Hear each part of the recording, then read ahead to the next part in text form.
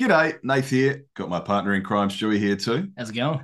Now, we've got to apologise. This one, it's a little bit later than initially planned. We were going to get this out around Friday, but then we had to pivot a little bit because that special guest that we've been teasing for a few weeks now, we actually got to organise a time that suited us all, and we recorded just now. So we kind of shifted our attention away from the post-production of this episode to the preparation and recording for our episode with Bo. So check it out. Here's a little taste. I had a chance to work with James Worthy. So you got to meet your hero, which was really cool. But he's the last guy that was ever legitimately and surely better than Michael Jordan while on the same team as Michael Jordan. James Worthy was the best player on that team, no question about it. The question you just asked me now, I hadn't even thought of it until this moment, but I'm sure that will be the number one play on the top 10. The folks down at the NBL got in touch with me and said, would you be interested in doing our top 10s? And I was incredibly flattered. I sent a note to one of the heads of the NBL, why is Chris Golding not in the NBA? And they gave me a long explanation of what's going on. And then I started it, I go to Summer League every year, and I started cornering, GMs, what are you doing? How are you missing this guy? If you listen to me do a top 10, I sound like a lunatic. So I'm not going to bed right after that. So I go downstairs and I turn on the TV and there's an NBL game. So I'm watching the NBL game and I'm sharing it with folks here in the United States. And I can tell you, there are people in the United States that enjoy watching these games. And I imagine Perth fans were like, heck, we got the guy that helped North Carolina get to the national championship. We're set. And it didn't happen right away. So there's some frustration. But I'm thrilled to see that he's doing well. And I hope that good play that he's had the last couple of games out buys him some time and gives him some comfort so that he can keep doing this. So, Stewie, people really need to listen next week, don't they? They do. And let's just blame Elon Musk. It's his fault.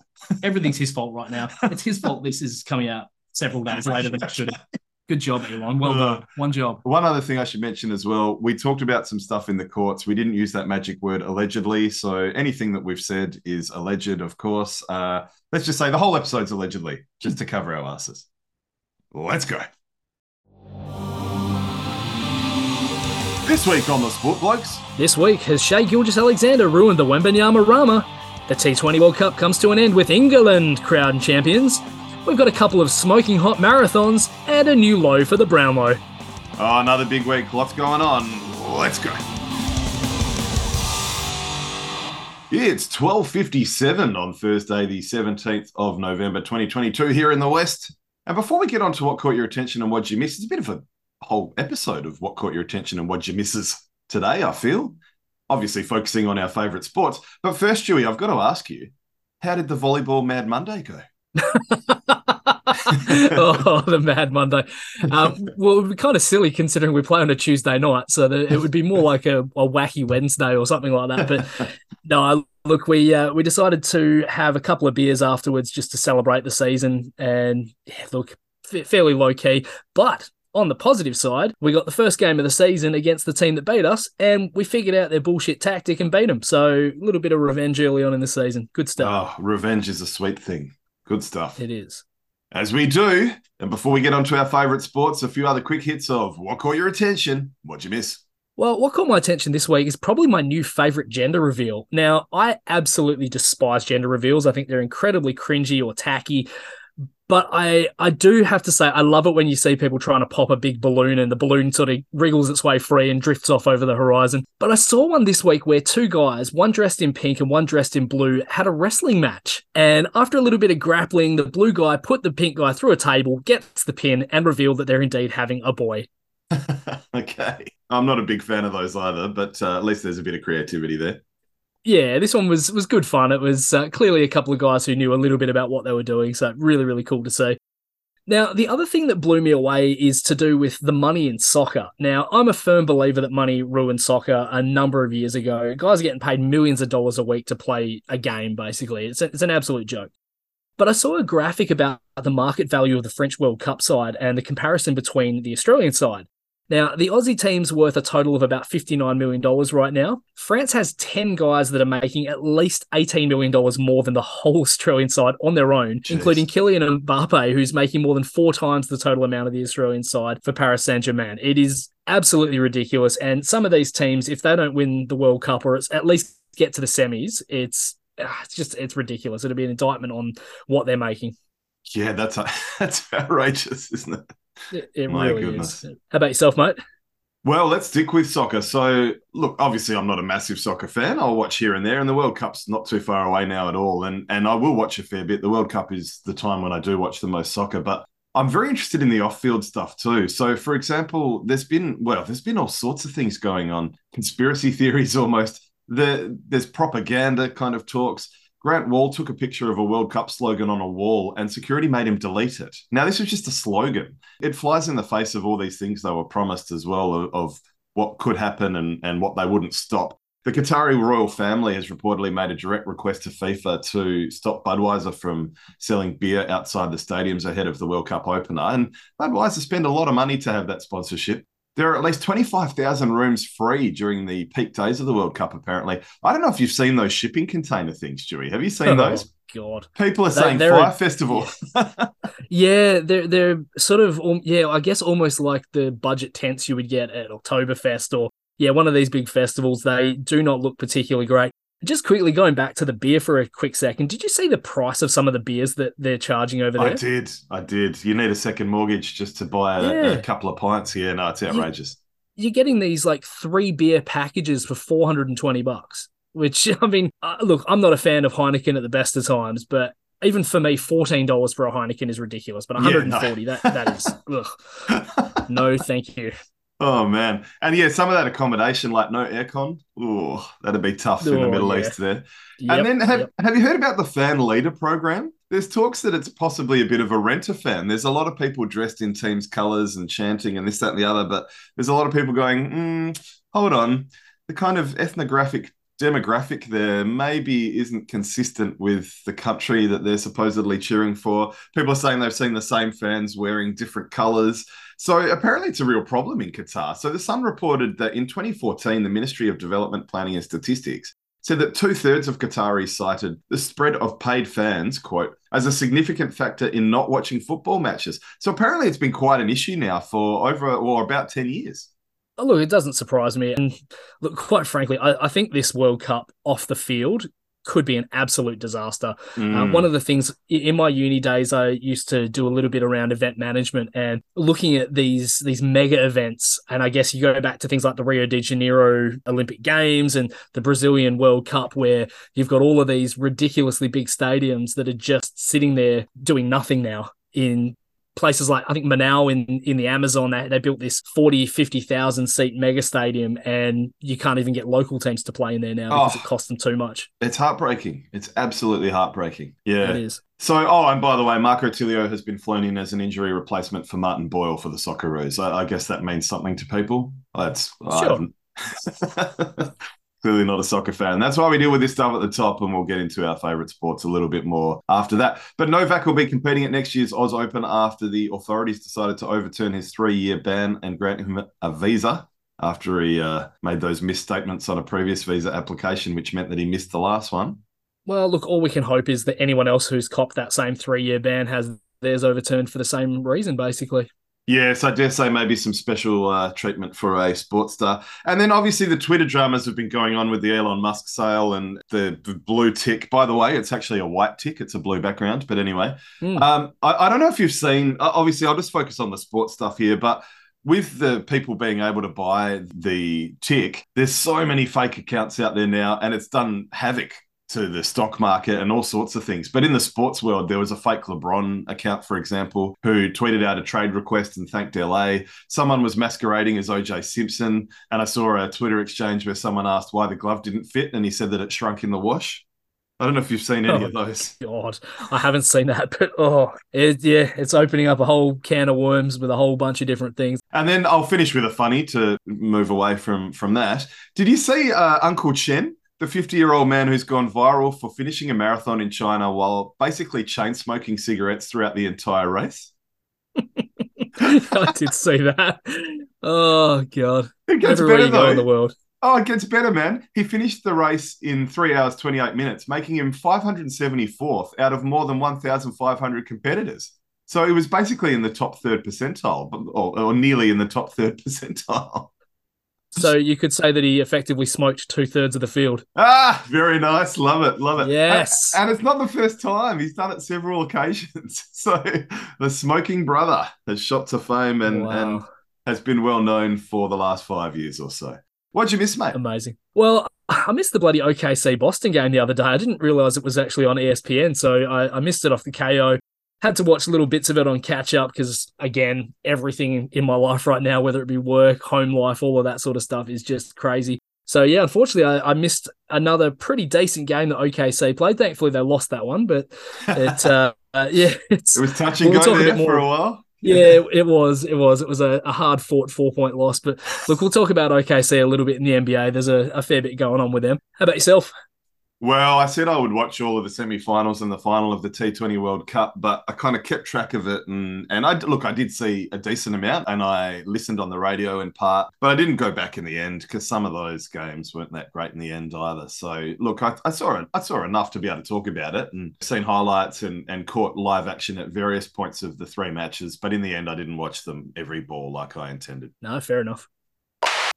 Now, there's huge news coming out of the AFL to do with the Brownlow, but a couple of things at the top I thought we should mention first. First of all, rest in peace, Heather Anderson. Very sad. Former Adelaide Crows in the AFLW there committed suicide, which is a really tragic and sad story. So if anyone is struggling out there, please seek help. Please speak to people. There are plenty of services out there. It's just heartbreaking that someone under the age of 30 would feel that they have no other option but to do that. So our thoughts well, if I was a religious man, I'd say prayers, but our thoughts are with the families that are impacted by this. It's just yet another just tragedy. And on the eve of the AFLW preliminary finals too, with the Crows and Lions playing off and the D's and Kangaroos playing off as well.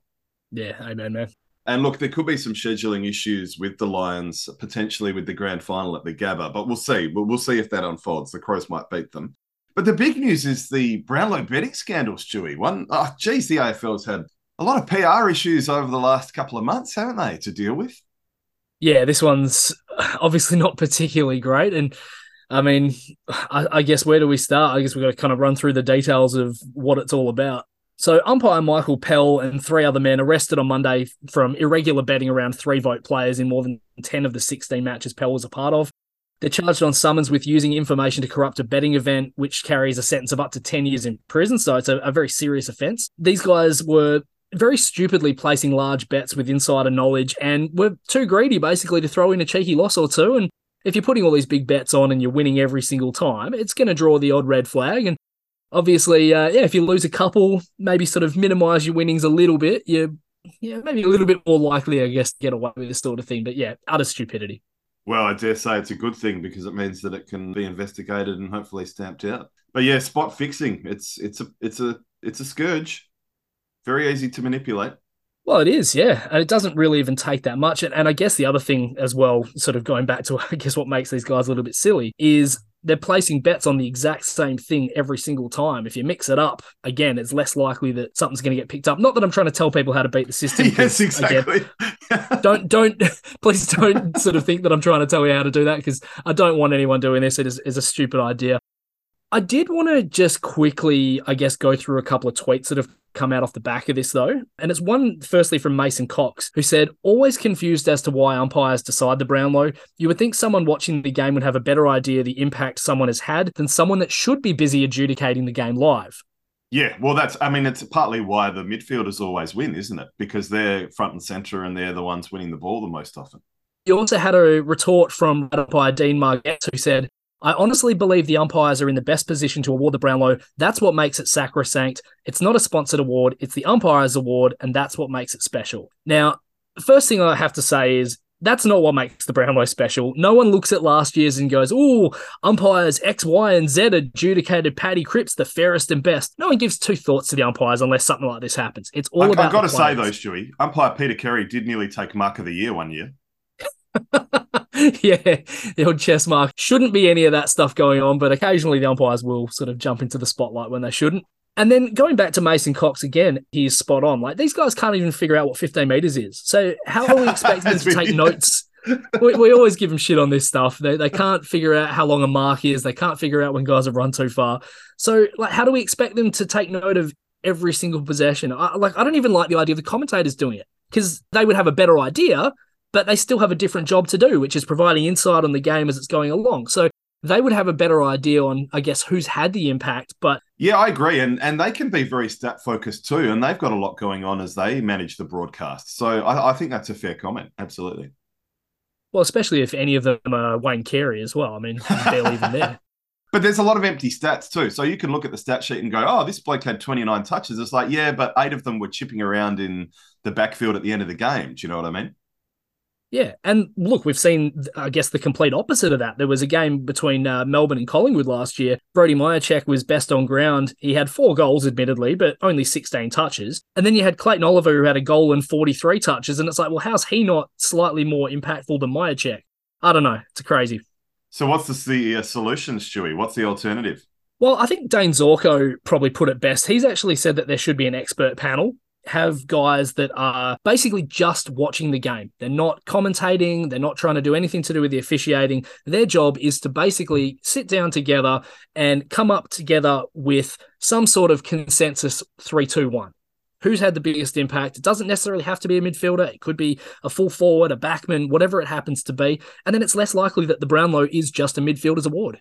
I agree that it would make that less likely a midfielder's award. But the question here is that really fixing the issue to do with spot betting, or is that just trying to fix the Brownlow? I think that's almost a separate thing. Do you know what I mean? Because there's nothing to say that an expert panel couldn't leak votes as well. You know what I mean?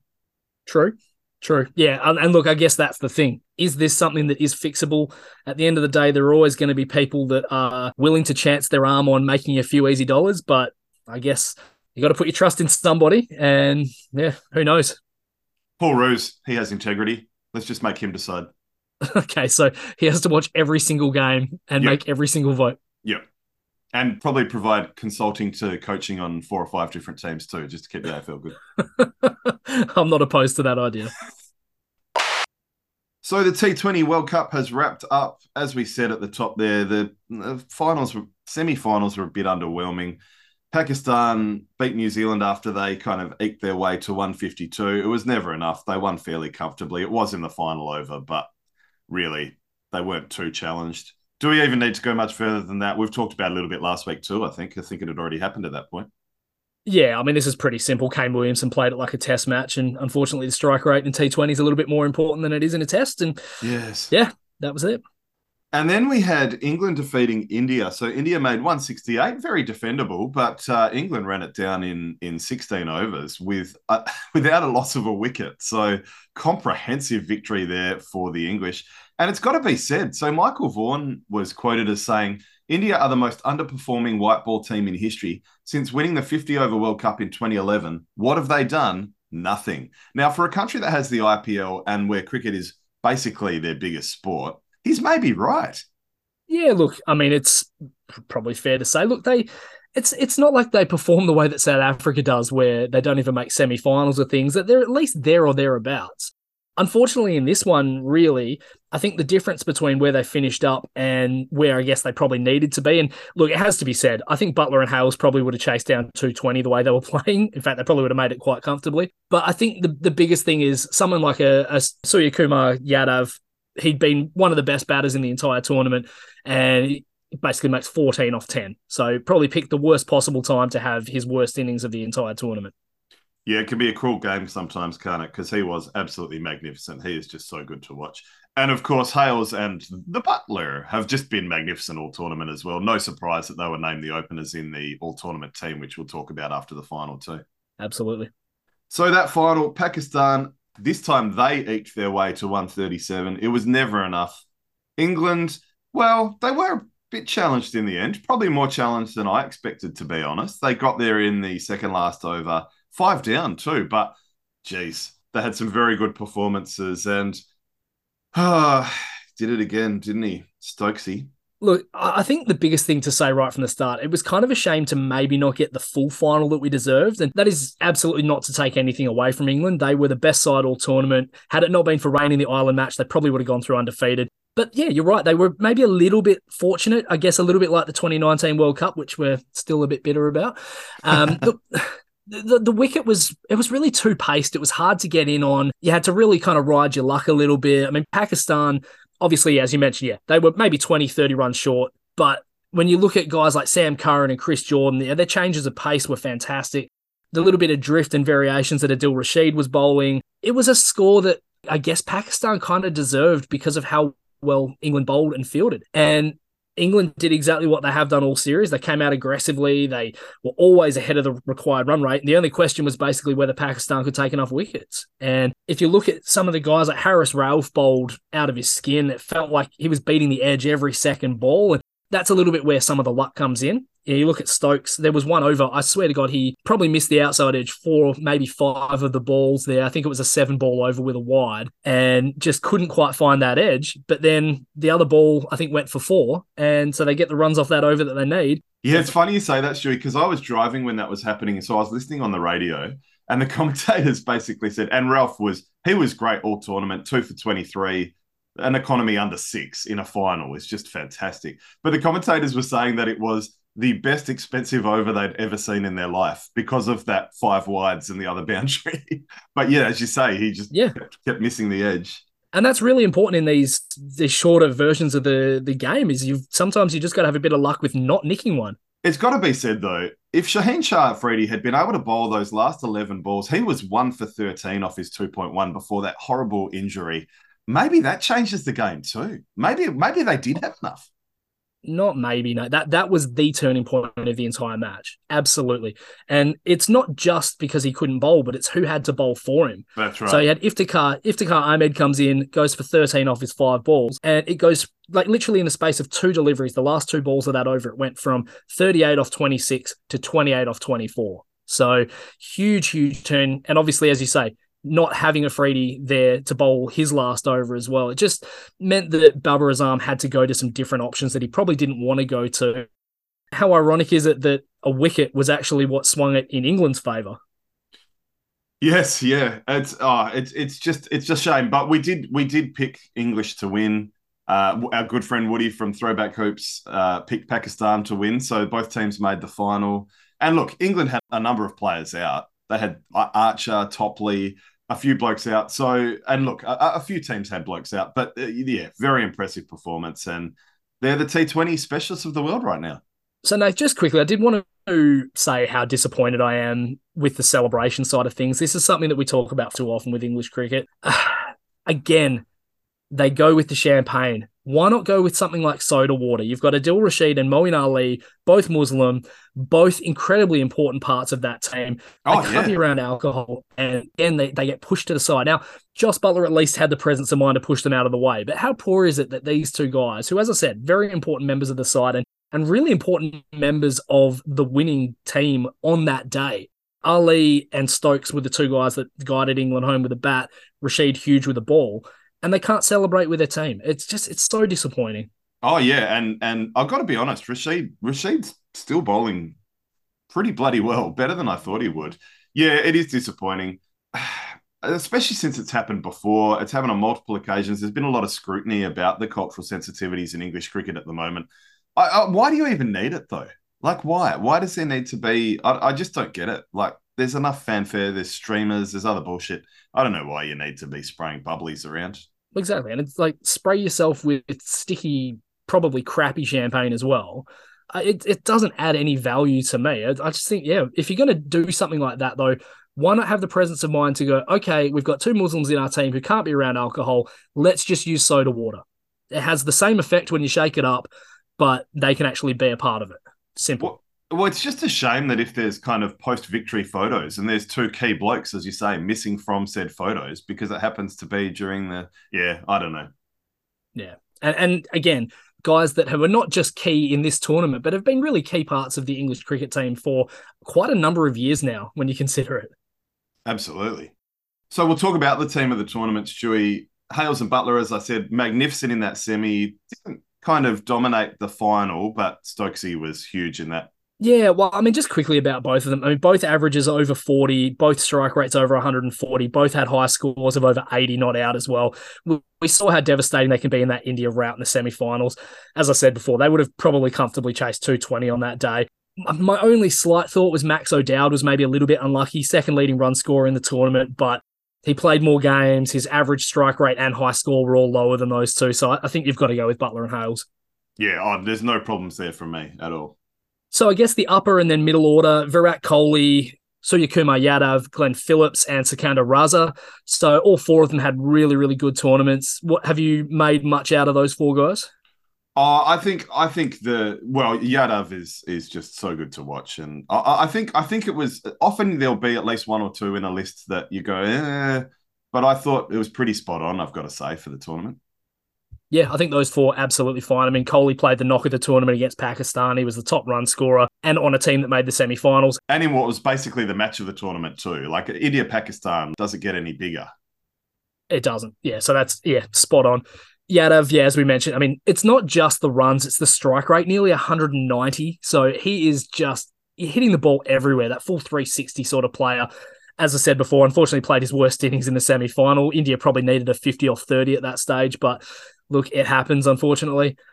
Phillips from New Zealand, we mentioned before as well, really quality player, strike rate of 158, high score of 104, one of only 2 centuries in the Super 12s. Unfortunately, like Yadav, played a horrible knock in the semi-final against Pakistan, 6 off 8, and the century probably makes the whole thing look a little bit better than it was, but yeah, real talented player. And yeah, Sikandar Raza, strike rate of 148, high score of 82, real shining light in a Zimbabwe team that probably were disappointed not to have won more games in the Super 12s. Yeah, but I think their trajectory is on the up and up. So I think Zimbabwean cricket fans will be feeling pretty optimistic, and I think they'll be reasonably happy with their tournament. I mean, they had that big scalp as well. So yeah, well, they beat Pakistan, so they definitely can feel good about some things. Yeah. But there was a couple of games they probably felt they could have maybe won. But look, it's a great run from them. Raza, played great, so definitely deserves to be part of the team. Then the all-rounders and bowlers, Stewie, Shadab Khan, Nortje there for South Africa, Mark Wood, Shaheen Afridi, and Ashdeep Singh. Yeah, well, look, I think Khan was the right choice as the all-rounder. 98 runs at an average of 24, really good strike rate, 168, had a 50 as well, so a really good effort there. 11 wickets at 15 as well, an economy rate of 6.3, which is very, very impressive in any sort of T20. I think Nortje was probably one of the picks of the entire tournament as far as the bowlers go. One of the things we did speak about before the tournament is when you're bowling with that much heat, there is obviously the concern you can go for runs. As Aussies, we've endured that with Sean Tate and I guess early Mitchell Johnson. For him to go at an economy rate of 5.37 for the tournament, 11 wickets at 8.54, I mean, he was just sensational. More than 2 wickets a game, really miserly. So, he's an absolute walk-up. Mark Wood's probably the one big mistake for me. There's probably a couple of guys, but I think Wood's probably the big one. So 9 wickets at 12, strike rate of 7.7. For me, it's the right team but the wrong bowler. I think Sam Curran was a guy that has to be in that team. 13 wickets, a better economy rate, better strike rate, man of the match in the final, 3 for 12 or 4 overs. Wood couldn't even get into the side for the final. So I think for me, Curran has to make it. Yeah, no, that's fair. And Curran plays the conditions really well, as do Afridi and Nortje. So it's probably no surprise that they made the squad. Look, I'm a big fan of Mark Wood. I was quite impressed with him when I saw him live here at Optus in Perth in one of the warm-up matches. But no, if you're not in the team for the final, you're right. Maybe you shouldn't be in the team of the tournament. Well, yeah, I mean, just being that left arm option, having those really good change-ups. He bowls a very, very good slower ball, does Curran. And handy with the bat if he needs to be. I mean, didn't necessarily in this tournament, but he certainly can be. So I think that's maybe the biggest mistake that they've made. Afridi, excellent. Again, economy rate low, just over 6, 11 wickets. Had he not been injured, I still think he would have swung that final against England. He just looked menacing every time he took the ball. And Ashdeep Singh, for me, is another one that maybe is a slight misstep. So 10 wickets, economy rate of nearly 8. He was excellent for India. It certainly surprised me having not seen him before, but I think you've got to make room for a spinner. You had Hasaranga de Silva for Sri Lanka. He led the tournament in wickets with 15, had lower averages and economy rates. His economy was only 6.4 for a spinner as well. So I think you've got to make room for him, and I think Singh's probably the guy that makes way for me. I guess maybe they factored in the fact that obviously Sri Lanka didn't make the finals and India topped their group. So maybe winning played a part there. Yeah. And look, I mean, I guess based on that, then Sikandar Raza probably has to come out as well. So yeah, well, I don't know. you're I don't right. think The logic, yeah, true. Yeah. Yeah, you can't put all the eggs in that basket of winning. You do sometimes have to look at it and say, well, maybe Sri Lanka was only as good as they were because of De Silva. But yeah, look, it's tough. No matter No, how it's a you fair put these counter. things together. Yeah. Yeah, there's always going to be people that feel like they've been snubbed. So no one had any chance to celebrate at all. Already, at time of recording, England are 5 for 144 in the first one-day international against Australia at Adelaide Oval. So the tournament wraps, and then merely days later, it's not the only game going on at the moment too. I know that India have gone over across the Tasman to New Zealand too. So no one's getting much of a reprieve. I still wonder, does this tournament need to be played every 2 years? Why wouldn't we make it every No. 4 years, like the 50 over one? And Couldn't agree more. And follow-up question, the fact that it is every 2 years, to me, it almost feels like a way of killing off the 50 over format quicker. Yep. Yeah, it's crazy. I guess, yeah, getting back into the 50 over stuff, how this all goes. I mean, obviously we know Australia's a better 50 over side than a 20 over side. And look, David Milan's playing well from the looks of it. He's got a 62 on the board so far, not out, and we'll see how that goes. But a lot of good cricket coming up. Yeah, Camo 2 for 47, the pick of the bowlers at the moment, and he's recently announced that he won't be competing in the IPL. So Australia has a very busy cricket calendar next year, and it's good to see that he's focusing on the national team. So, no, just a couple of things to quickly round out the cricket. Did you see that finally America has announced dates for the debut season of their Major League Cricket? Yes, they settled on that ridiculous name. Only because you told me, actually, but I think it's not surprising. Major League Soccer, everything's Major League, so yeah, that's predictable. Crazy. So the inaugural fixtures will take place between the 13th and 30th of July next year. There will be 6 teams: Dallas, San Francisco, LA, Washington, Seattle, and New York. No players named just yet, but there apparently will be some big name internationals. And they haven't even done team names yet, although I do imagine we'll see the Washington cricket team. I'd think it would be funnier if they were called the Washington football team. That would actually be better, actually. Yeah, Just to confuse, yeah. That would be awesome. And I have to say, if the team from New York are not called the New Yorkers, then what the hell are we even doing? Oh, mate, they should be removed from the competition if they don't take that opportunity. They really should. They really should. Now, it is a T20 format. I guess the big thing for me is I'm just hoping that there won't be like a 7th overstretch. Yes, indeed. No, it'll be very interesting to see what they do with it. And that's in the lead up to the next T20 World Cup, where they're co-hosting with the Caribbean, I believe. So, yes, that will be a very interesting road test, that one.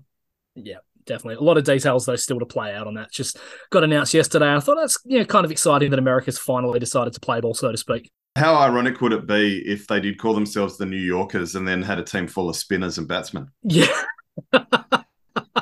Yeah, that would be good. They'd pretty much have to go out and get guys that are Yorker specialists of the ilk of like a Mitchell Starc or someone like that. But I think so. Jofra Archer, yeah. Yes.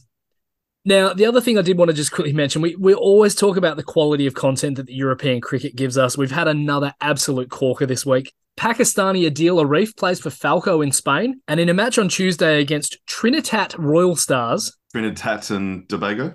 Yeah, Trinidad and Tobago. Arif came on to bowl the final over. Now, he's bowled 2 no balls, 1 for height and 1 for being completely off the side of the pitch, and 8 wides. 8. I reckon we should go and try and get a contract, Stewie. Well, bloody hell. Well, I dare say you or I would not take a European cricket record 16 balls to bowl an over. Jeez. It's just ridiculous. Yeah. Now, for what it's worth, he did take a wicket off the last ball, so that is kind of cool. But one of the things I did mention about European cricket recently is that it shows both ends of the spectrum. So you have these incredible missed run-outs to guys miraculously hitting sixes to win matches. Well, wouldn't you know it, chasing Trinidad's score of 4 for 132 off 10 overs, of all people, Adil Arif hit back-to-back sixes to win the match in the final over with a cameo of 26 off 10. You have to love it. Oh, very nice indeed, yes. Decent score too, hey? There you go. Very, very, very decent score. And now, what made Stu say, bloody hell? Well, the bloody hell this week belongs to Russian adult film star Alina Yeremenko, better known as Alina Hennessy, and an offer that she made to Russian footballer Alexander Kokorin. Now, Kokorin had been struggling with Dynamo Moscow, and during a session where Hennessy was rating Russian footballers based on looks, she immediately gave Kokorin a 10 and stated, quote, "If before the end of the championship Russian Super League season, Alex Kokorin scores 5 goals, I promise to hold a 16-hour sex marathon with him as a thank you." Wow. It's fitting that he's called Kokorin. Well, yes, there is a Kokorin gag coming up. I must admit. I've jumped the gun. Sorry, Stewie. Now, look, unfortunately for Alexander, he will not be giving her a Cochrane because he only managed one more goal for the season. But I have to say, 16 hours. Mate, I would be happy with like one go and a 15-hour, 45-minute sleep. That would be enough for me. Oh, yes. Very good. Yeah, well, the pressure of the offer didn't work, did it? It did the reverse No. by the same. Reverse cowgirl. Sorry. There it is. The adults There it only is. section of bloody hell this week. Yeah. Low-hanging fruit, or plums, if you will. Yeah. So, to Alina Yeremenko and Alexander Cochrane, all I can say is Krvaviad. Bloody hell. Bloody. Now, before you get too fast, Stewie, I've got one too. What made Nate say bloody hell?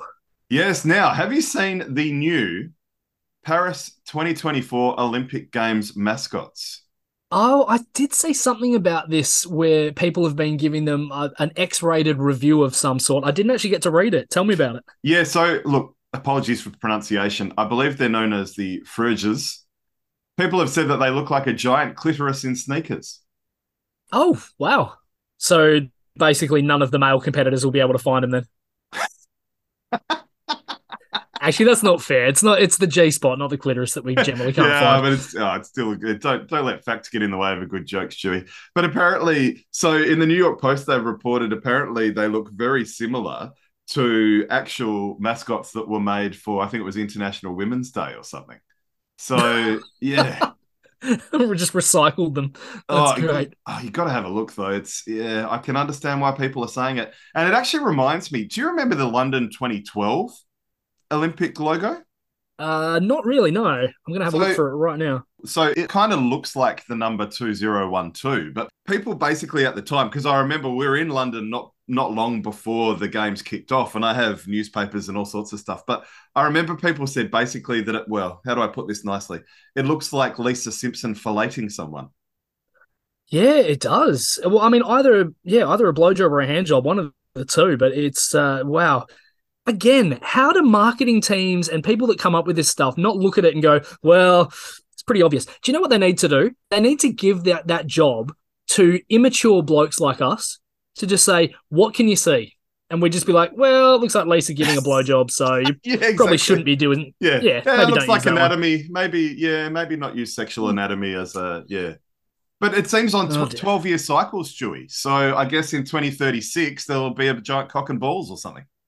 Yeah, why not? Why not? Cochrane and balls. Full circle, pure genius. So I say to the Paris organisers, Stewie, pourtant d'enfer. Bloody hell. Bloody hell. So let's start the NBL with a nice story, Stewie. We're fresh off the FIBA break, and Australia had a massive win over Kazakhstan. I don't think we need to go into too much detail, playing at the Velodrome there. I said they'd smash them to Woody. I didn't think it would be 47 points or whatever it was. Not that was a revelation. Woody knew that we'd smash them too, of course. But there's been some massive news out of Melbourne United, and really good news for a modern world and a progressive world, with Isaac Humphries being the first professional Australian basketballer to come out as gay.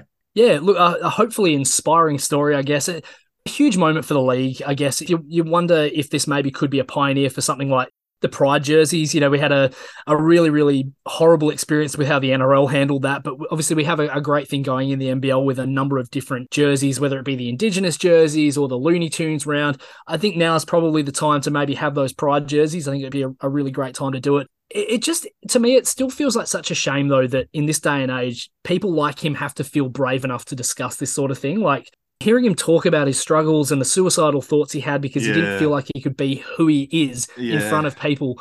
It breaks my heart that grown men can't feel like they can come out to people that easily. I mean, at the end of the day, I remember going back quite a few years, one of, I guess, our mutual friends, or probably more a friend of yours, came out to you, and it didn't really come as a big surprise to you. But at the same time as well, like, I know in speaking with you and how you handled it, it was just like, yeah, cool. Like, nothing changes. Well, that's right. That's how it should be. I mean, you've got to acknowledge it is a big deal, and it's a shame that people should have to feel brave to do it. But good on him for being a trailblazer, and hopefully it will inspire more people. And yeah, like, good on him, and hopefully it's a big burden off his shoulders too, and hopefully he can have a good and happy life, because it's heartbreaking. And It's a common experience, unfortunately. A lot of young people, they do have suicidal thoughts, and some people act on them too, which is just heartbreaking when families disown them, and a lot of terrible stuff happens. So it's good that we're moving in the right direction. We've still got a long way to go. We had that plebiscite that the government had many years ago when about 75% of the population believed in gay marriage. So it was a completely useless plebiscite, and it did more harm than good. So we do still have a very long way to go without kind of getting too political, but yeah, it's just good news, and as I say, hopefully Isaac can have a really nice, happy, fulfilling life, and it's inspired other young people to also feel comfortable in their own skin, as everyone should. Yeah. And as I said, like I hope as the years go by that this becomes less and less of a big deal, because at the end of the day, it's perfectly normal. This is just part of life. So the import merry-go-round continues, Stewie. Brady Manick here in Perth has survived, but in addition to the Jordan Caroline news, which was the world's worst kept secret, now George King has also been dropped by Illawarra. So there's yet another one that was just announced probably less than 10 hours ago this morning. Yeah, it's interesting. So Jordan Caroline replaced by Marcus Lee from Basket Manresa from the Liga ACB in Spain. I haven't really had a chance to see much more of the highlights. From me, I mean, it's pretty obvious what we're getting. He's an athletic finisher around the rim. Expect a lot of lobs. He's going to block shots. The numbers definitely don't jump off the page at you. He's an absolutely hideous foul shooter from what I can see as well. And I'm a little bit concerned that maybe he doesn't really feel the need, United. Like, they've got Humphreys, they've got David Aquera there. What I think they really need is a four who can stretch the floor. Lee doesn't have that sort of range. I think someone like, I don't know, a Robert Frank sort of style would have been quite handy for them. So I'm a little bit worried about the fit here. And it's obviously early days. The guy hasn't even played a game yet, so we will soon see. But yeah, I'm a bit concerned about that one. Well, I also wonder if Ray John Tucker's the right man for the job there too. So they have some import issues, but yeah, it'll be interesting to see how that one unfolds. And then look, the George King one, I mean, again, it's probably not a major secret. Seems a little bit similar to the whole Craig Randall thing. He's a talented guy, but maybe not the best locker room sort of guy. I wonder if Illawarra use, I don't know, Jordan Caroline maybe? Well, they're the rumours, aren't they? It could happen. Yeah, I think he'd be a good fit there. So we will see. And then obviously there's been rumours. It doesn't take Twitter long at all. I think George King, a lot of people are already saying Brisbane would be a good fit for him. Yeah, well, he certainly destroyed Perth that time, didn't he? We were lucky to escape with a win in that game. So he's not terrible. So the next NBL round begins in earnest this evening. I've been very lucky enough to receive a free ticket. It's actually not being played in earnest. They've moved the game to RAC Arena, just which is as good. well. That's where we live. So that is yes, better for and us. Ernest, I believe, is a small town in Austria, so it'll be a very, very long drive. But yes, we do indeed have tickets to the game. Southeast Melbourne will be looking for some sort of revenge there after they've beaten us a number of times. And then just quickly to round out the Australian stuff, did see the Aussie under-19s unfortunately won't be playing in the 2023 World Cup in Hungary after withdrawing from the Asia Cup in Iran over safety fears. Do you have a problem with either side of this? Well, I think if a team qualifies, but for, like, obviously, if they needed to win that match to qualify, then bad luck. But if they've qualified prior to that match, which they had, it's a bit rough, I think. Maybe a little bit rough. I mean, look, I guess at the end of the day, if it is a prerequisite, then, I guess I liken it to going to university where you have a component based around assignments, but you also have a component based on attendance or something like that. And so I guess them not attending means they fail. Well, as someone who's worked in a university for over a decade now, Stewie, it's never attendance, it's participation. You don't get marks just for turning up. You actually have to participate. All right, fine. Well, it's been a lot longer since I've been in a university lecture room, I have to say. That's all right, Stewie. You can be forgiven. That's theatre to me, by the way, not room. Anyway. Let's do some quick hits on the NBA, Stewie. I've just got some random bits and pieces, really. There's some interesting things going on, though. The trends are continuing a little bit.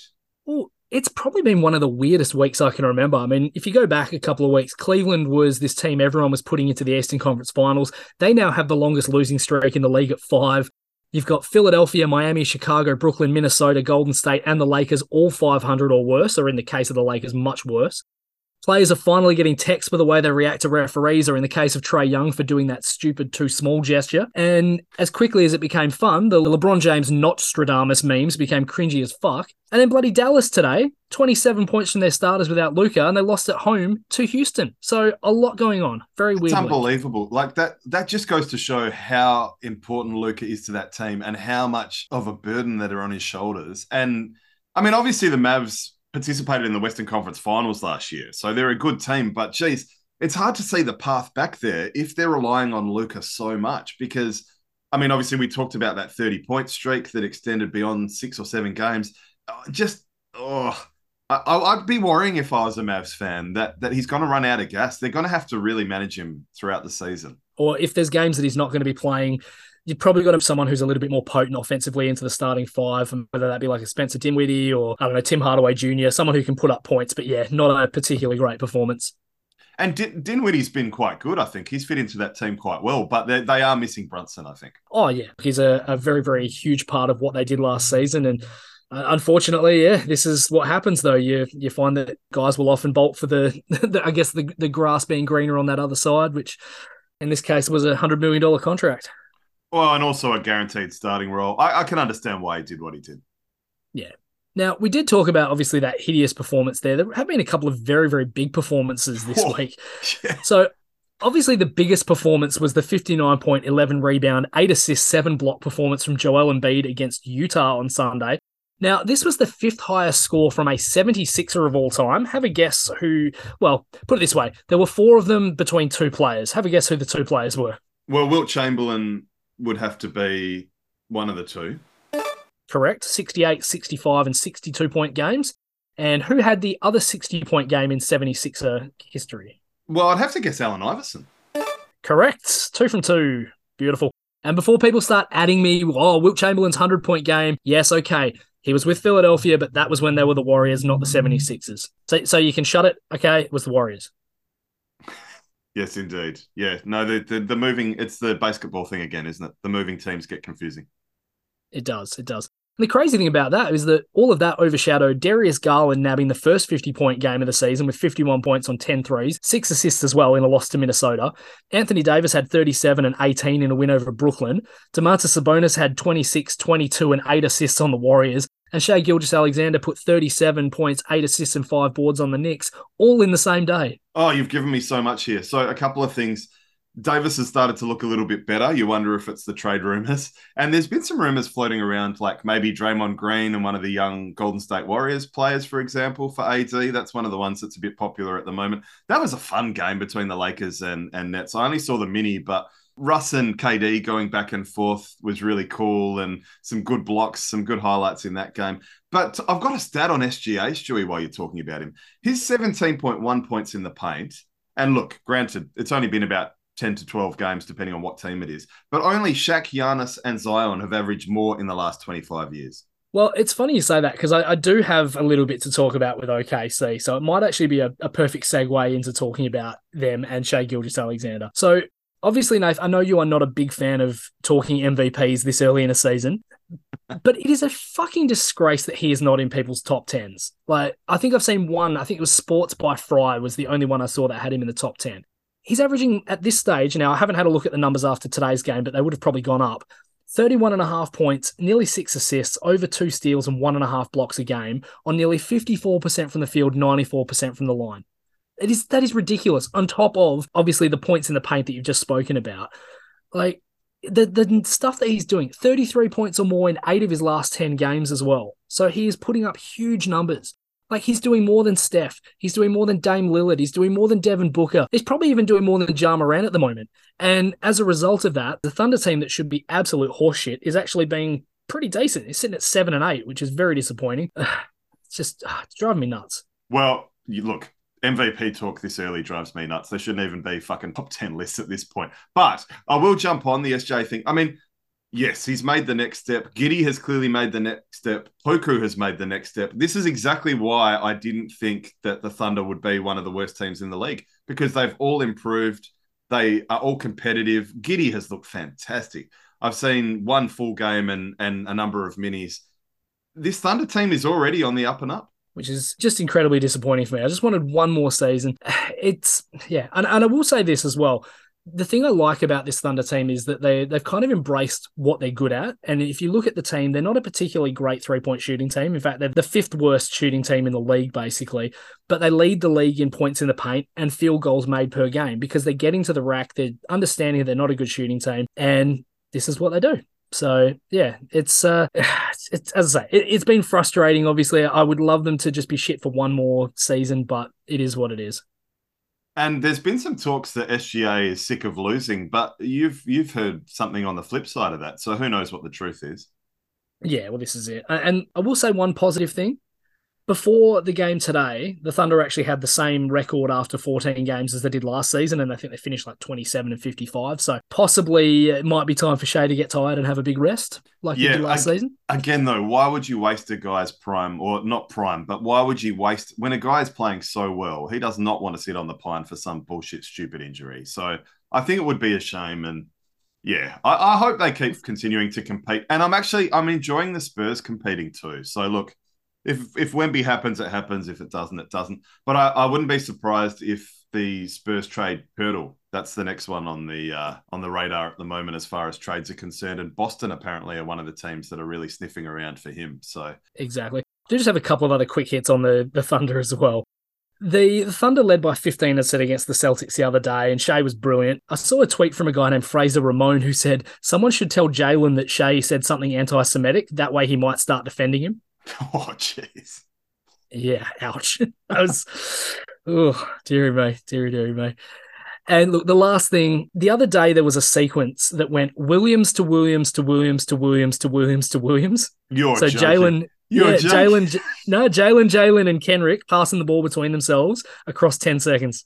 Brilliant. Oh, that's a commentator's dream. That's hilarious. Yeah, so good. So, Dave, you did mention the Golden State Warriors at the top, and I kind of briefly mentioned as well that they're kind of struggling a little bit. It's maybe not panic stations yet for them. They're not firing on all cylinders. It's very, very clear. They're 6-9, having just lost to Phoenix. They're only, 3.5 games behind the Suns in fourth spot, but at the same time, they also sit behind Sacramento, having lost to the Kings.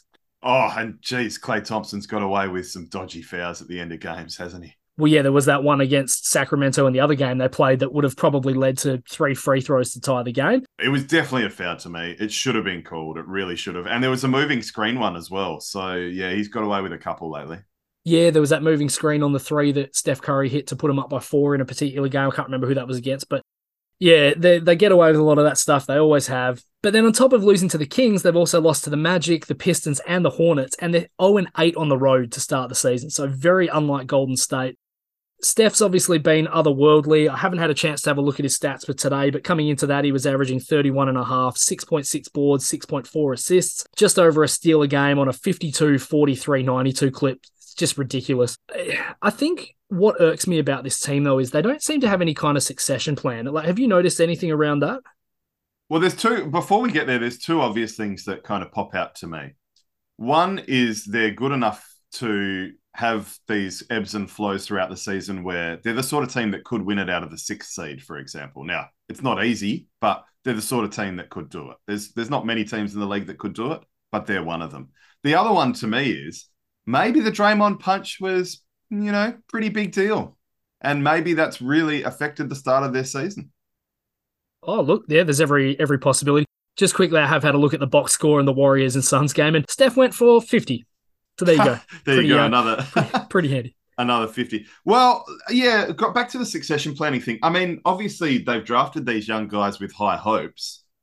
Look, I don't know. I think to me, Draymond is probably the guy they need to really consider moving on in order to maybe refresh that plan a little bit. They used the 2nd pick on James Wiseman 3 years ago, and then a couple of seasons ago, the 7th and 14th pick on Jonathan Kuminga and Moses Moody.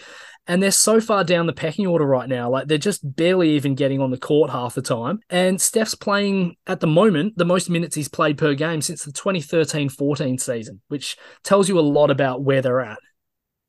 And speaking of Pirtle before, I've heard people speculate about a Pirtle for Wiseman trade, which I'd be happy with, actually. But I don't know. Absolutely. I don't know if that would happen, but yeah.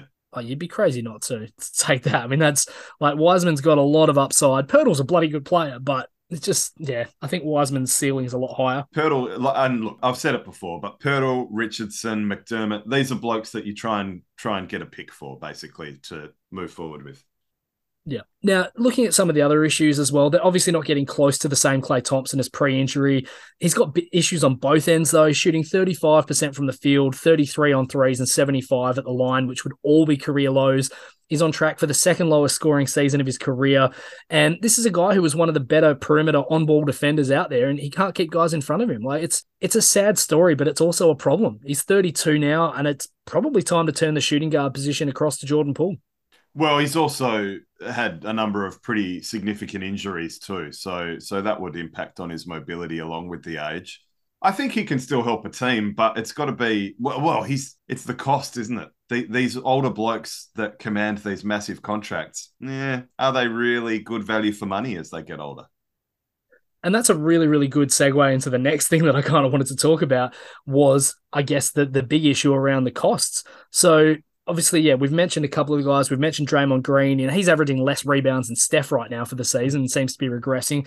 And if you look at, I guess, the numbers, you know, firstly, the ages, Clay and Draymond are both 32, Steph's 34. They've got Wiggins, who is a little bit younger, but obviously, you know, there's a cost there. Steph's in the first year of a 4-year, $215 million deal. Klay Thompson will make $43 million next year.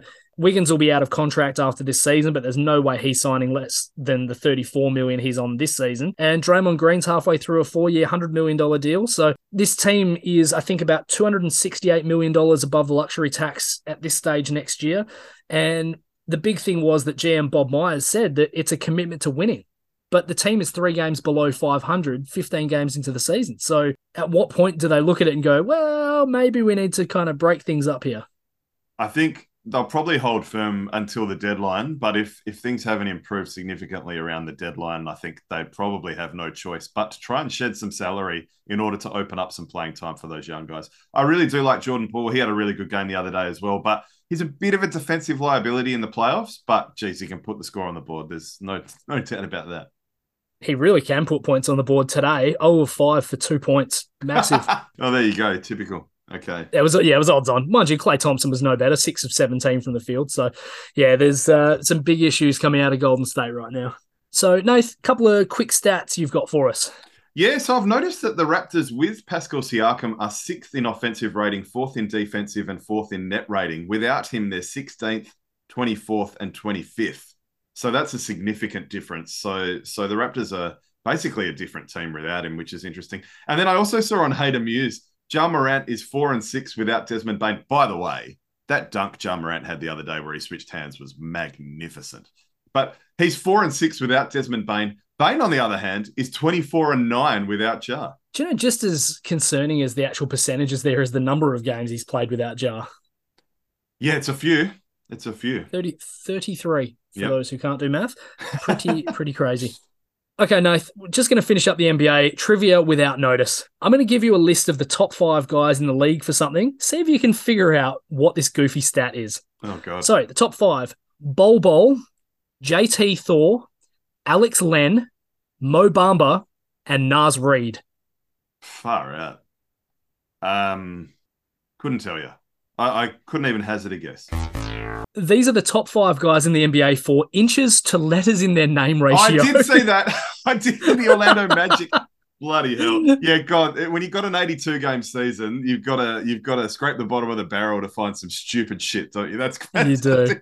So, Bol Bol, 86 inches tall, 6 letters in his name, a 14.3 inches to letter ratio. Fucking hell. So, quickly, some quick hits on American football, Stewie. And there's no easy way to introduce this first story, is there? I mean, injury to insult isn't even close to describing just a tragic set of events. At the University of Virginia, former player Chris Jones allegedly killed 3 current players, Lavelle Davis Jr., Deshaun Perry, and Devin Chandler. And that was a day after what wasn't a very good game for them, was it? Well, it wasn't. No, I mean, and this was doing all the rounds on Twitter. You had Virginia quarterback Brennan Armstrong threw 2 pick sixes in the first 16 seconds of the game. Literally the first pass of the game, MJ Devonshire picks it off and walks it into the house for a touchdown. The very next play and the next throw, Marquise Williams made the intercept, ran at 40 yards. It just, you look at something like that and you go, wow, what a crazy thing to happen. And then you find out 24 hours later that it just could not have meant less if it tried. Well, that's right. Immediate perspective, isn't it? I mean, when you're an offensive player, if you throw a pick six, you go, all right, we'll go back on the field and we'll rectify the issue. And then you throw a second pick six. Oh, man. But yeah, I mean, it pales in comparison to just Another tragic story. Oh, it's just heartbreaking. It really is. I was actually still awake when that news broke. I think it was about midnight, 12:30ish Perth time. And it just immediately put things in perspective because I was watching First Take and they go from talking about something that's, I don't know, fairly innocuous and kind of just an excuse to argue about sport like we love doing. And then you see this and you're just like, oh, just so sad. And also to know that, Deshaun Perry appeared in the game. This is a linebacker and defensive end who appeared in that game the day before. Mike Hollins, one of the running back, appeared in the game. He was one of the two people to be injured. So, it just puts so much stuff into perspective that unfortunately, like as much as we think that sport can be life and death sometimes, like there is literally more to it than that. Like it's just a game of football. Whereas like this stuff is actual real life. Yeah, sadly, more people just taken far too young. It's just it's been a really sad week for it, obviously, with what we've already discussed as well. There's no easy way to move on from that, but in his last two games, Jeff Saturday is 1-1 with a loss against Fellowship Christian Paladins and a win against the Las Vegas Raiders. He went from being an ESPN analyst who tweeted, "The Raiders look horrible" on the 30th of October, to coaching the Colts to a victory over those very Raiders less than a fortnight later. Got to feel good about that then. It makes his comments seem a little bit more realistic, I guess. Good scouting, and I dare say I picked it, Stewie. Yep, you did. I'll give you credit for that one. Philly up this week, though, so it doesn't get much easier. Well, and Philly coming off a loss as well. They're going to be pissed. Yes, indeed. A couple of things I noticed as well. Did you see Jacksonville not only try, but also recover an onside kick on the very first play of the game the other day against the Chiefs? I didn't. It was a gutsy move, though.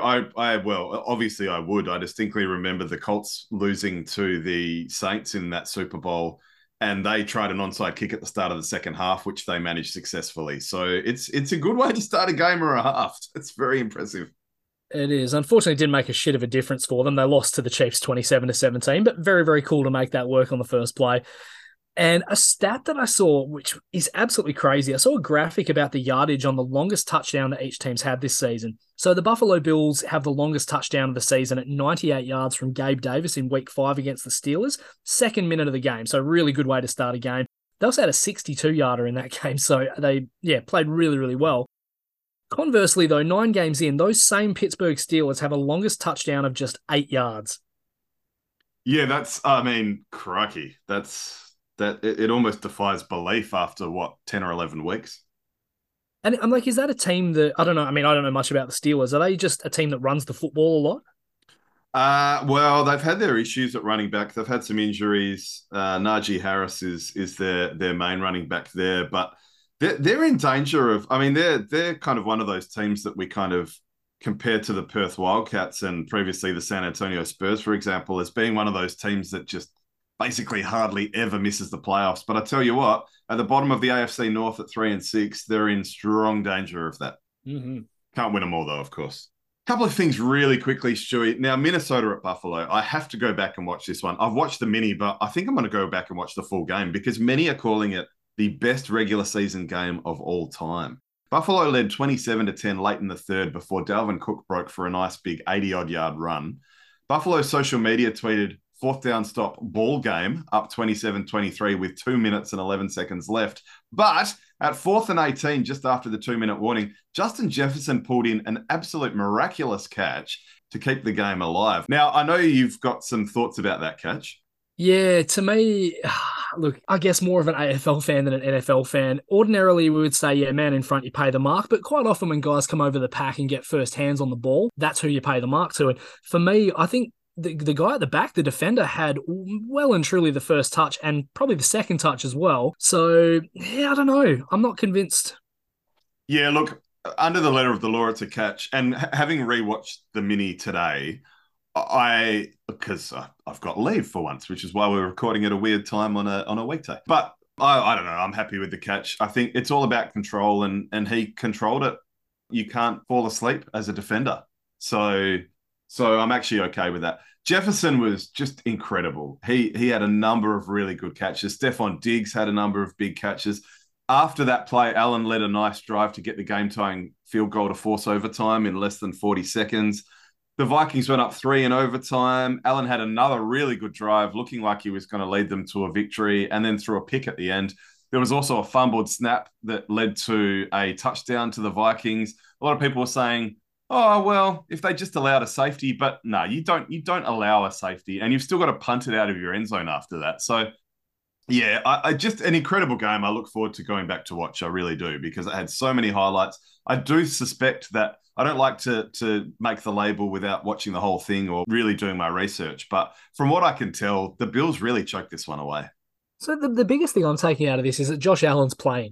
Yes, yeah, he played okay. He didn't play terribly. He didn't play spectacularly well. So the medical staff basically determined that he couldn't do any further damage and that he'd be okay. So yeah, he did.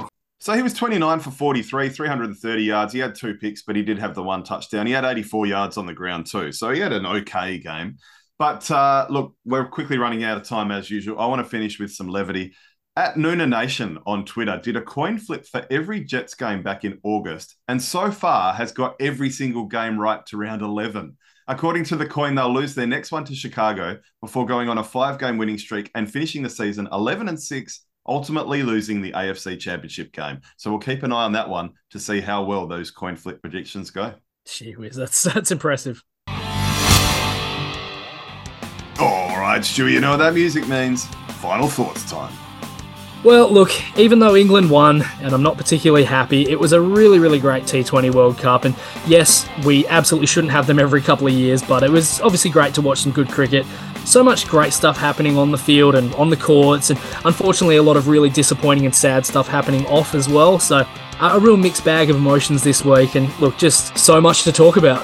Never a dull moment in the sporting world. Looks like Darwin Milan's going quite well for England there, probably leading them to a competitive total. Until next time, I'm Nath. And I'm Stu. We are the Sport Blokes.